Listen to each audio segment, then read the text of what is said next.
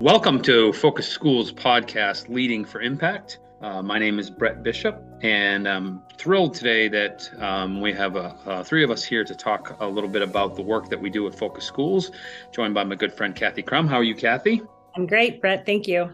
And we are so excited because we have our good friend and colleague, Carrie Purcell, here to talk to us today. How are you today, Carrie? I'm doing great. Thanks so much, Brett. With two of my favorite people in the world on the screen at the same time. It's so great to have this podcast opportunity. Today, we're going to be talking about the center basically of our work and this idea of leading with the leadership framework and the focus frameworks that we put so much time and effort and energy in. And we're excited to do a little discussion around how we see this impacting schools and what it's doing for the students that we so appreciate in the work that they're doing in each of the schools that we serve. So, Kathy, I wonder if you might just help get us started. Yeah. So, I've been working with the framework for a long time, and I just can't even explain how valuable it is to have something just to really ground this work. And so, Carrie, I'm just always really fascinated about, where did this come from? And can you teach us a little bit about the framework and why it's important? Just kind of give us an overview. Yeah, for sure. Thanks, Kathy.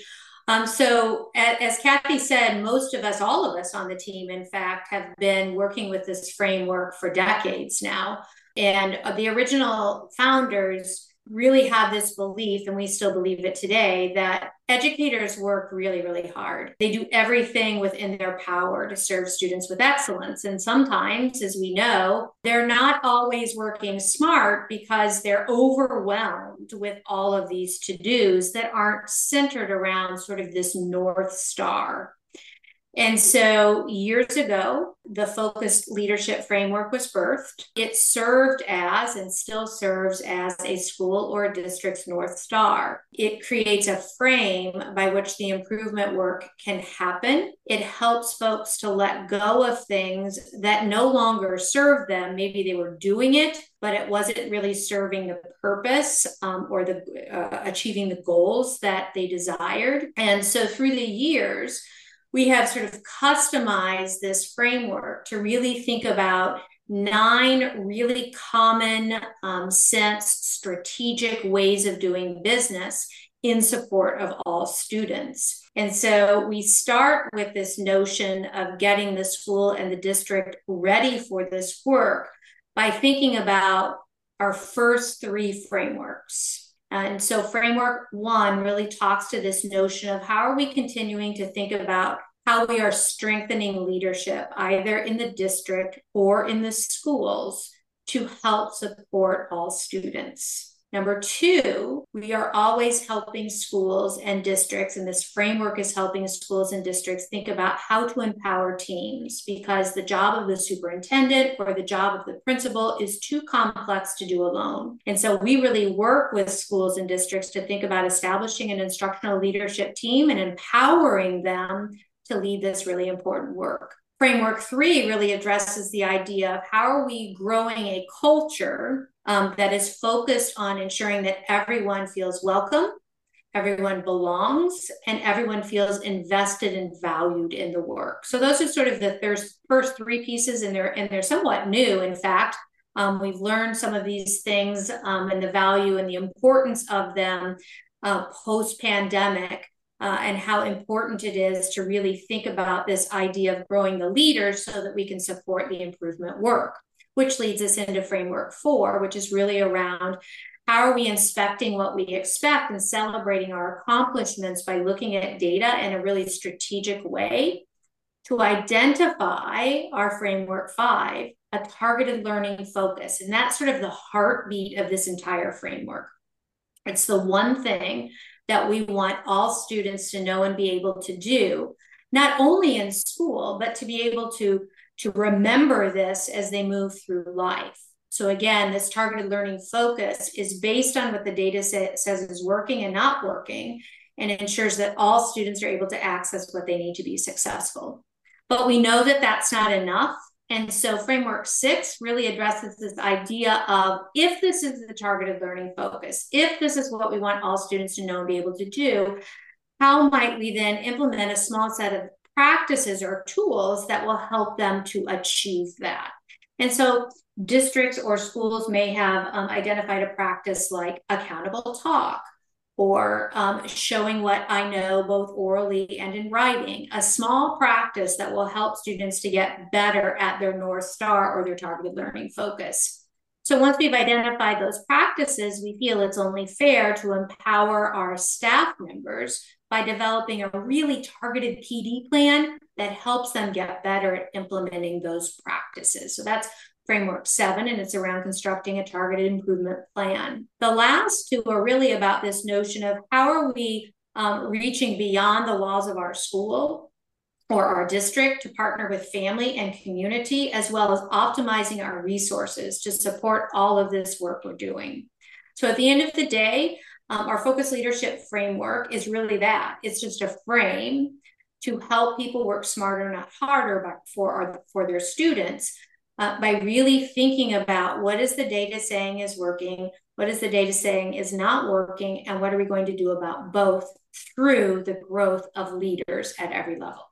Thanks, Carrie. And when you were talking about that, there's so many things that come to mind for me, but one of the things that I think about is when we're doing this work with schools, and we know, the answer in these schools is not for people to work harder or longer, because we're all already exhausted and the days are already long and the weeks are already long. But how can you help us to understand what you just described?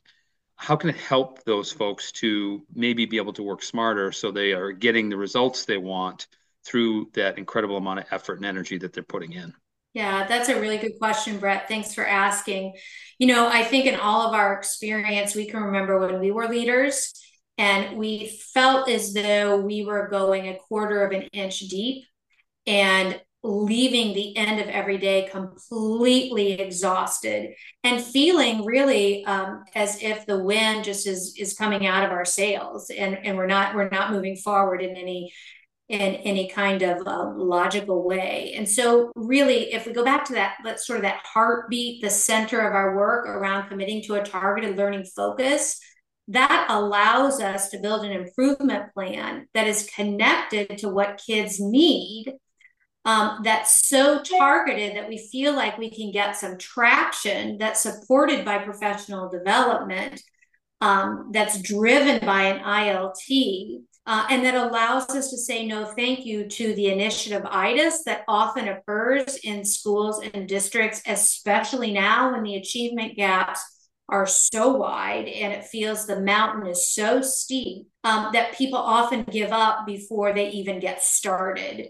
So in our experience, even now coming out of a pandemic, our experience when schools commit to this targeted learning focus and they figure out a way to measure growth every 4 to 6 weeks through an internal accountability system, they actually get super excited because they see tiny incremental progress that gives them hope that better days are ahead, not only for themselves as leaders, but for the kids that they really get to serve. And for us in this work, and I know we have countless examples of this, that's usually what it takes, just that small glimmer of hope that things are getting better when sometimes it feels like you're working against all odds. And so we think that this is really the key to helping them see that. Yeah. And Carrie, as I was listening to you, I was thinking about a district that I'm working with and how you started at the beginning. And we're just doing the first 3, the strengthen leadership and empowering teams and working and growing a culture of belonging. And just some impact that I've already seen with this, for one thing, is that just the words strengthen leadership and empower teams, they permeate all their sentences now. They can take their activity that they do and they say, oh, well, that's a strengthening leadership activity. Oh, that's an activity that empowers teams that we're doing. That's one thing. And the second thing is, if you go to the website and look at our framework, there's some explanations of each of these that are a little bit longer. And oftentimes the schools that I'm working with can see themselves already in those explanations. And so as you were talking about people feeling a glimmer of hope, they feel empowered and they feel validated that, oh, wow, I guess we already are doing some of this work. So that's some impact I've already seen just in the first, I've had 2 trainings with the district so far this year around this, and it's really, really already sinking in. But do you have some other examples of impact that you could tell us? Yeah, one of the things that's really excited now that schools are open and we're back working in schools and all of those great things is going on learning walks. And I get such a kick out of walking in classrooms and students coming up and saying, hey miss, did you know we're a critical thinking school? Let me show you my critical thinking piece of work, or whatever the case might be. Just seeing the kids excited about being back in school and being able to show what they know in creative ways, to me, that gives me sort of this momentum and joy to just keep on keeping on. And it happens not only in high schools, but also with the littles as well. In elementary schools, kids are wanting you to stop and listen to them read because they're trying to be able to understand what they read, because Miss, our targeted learning focuses around me being able to tell you about what I just finished reading. So it gives our students and our staff a sense of direction and a sense of hope and a sense of belief that I might not be where I want to be yet, but I'm making progress. I bet you have a bunch of examples too. Well, I think to me, it's interesting too. You mentioned that one of the things that can happen in school is that we can get a bleak outlook fairly quickly because we know we're exhausted. We know we can't work any harder and we're not seeing the progress. And what the framework sometimes really helps us to do is to reverse that kind of thinking. And as soon as we get that big snowball rolling in the wrong direction to go back in the right direction, it actually can work the opposite, where exponentially we start to gain by having the idea of saying, well, we're going to define how we're going to measure progress, and then we measure it. We are going to communicate relentlessly about progress, because that isn't the way the world functions. I mean, it's not the way the world is acting right now. So when schools can say, oh, no, that's not the way we're going to act, we're going to find that progress and we're going to celebrate it and we're going to point out where we're going next. And to me, the optimism that comes out of that is remarkable in schools. And I think it also can be the impact that, well, I was in a session today with an ILT, and I think when we are able to pick pieces, what my superintendent used to say, you eat an elephant one bite at a time. And if you're thinking about eating an elephant, you'll never be successful. If you're thinking about eating a small bite, you can do it. And so when we start thinking about these things as, oh, there is something to do here, and doing this thing is giving us progress. When I had, the experience today of a team talking about, well, we know that through these best practices, we can get kids to read better because we did it already. They didn't need someplace else to tell them that research. They saw it. They knew it because of their own work. To me, that was really powerful. That was really powerful to see, and I was thrilled to see that for them. So I think it's one example that happens a lot. It's so clear too, like the example that you just gave and the examples that both of you gave. You can say, okay, and what just happened is, and you can go back to the framework and be very clear about this is something that you were successful at, because there's so much words happening in schools and in meetings all the time. And so to be able to just say, okay, you just strengthened the leadership of your school. You just worked on your targeted learning focus. You just showed growth. I think that is, just makes people feel like they've accomplished something. Yeah, I'm really glad both of you shared some stories, because it reminded me, oftentimes when we introduce this focused leadership framework, people think, oh no, this is going to be one more thing. And what they soon discover, especially when they think about empowering their teams and really working with their ILT, is they're already doing all of these things. It's systematizing what they're doing and aligning what everyone is doing as separate classrooms into sort of this one long journey.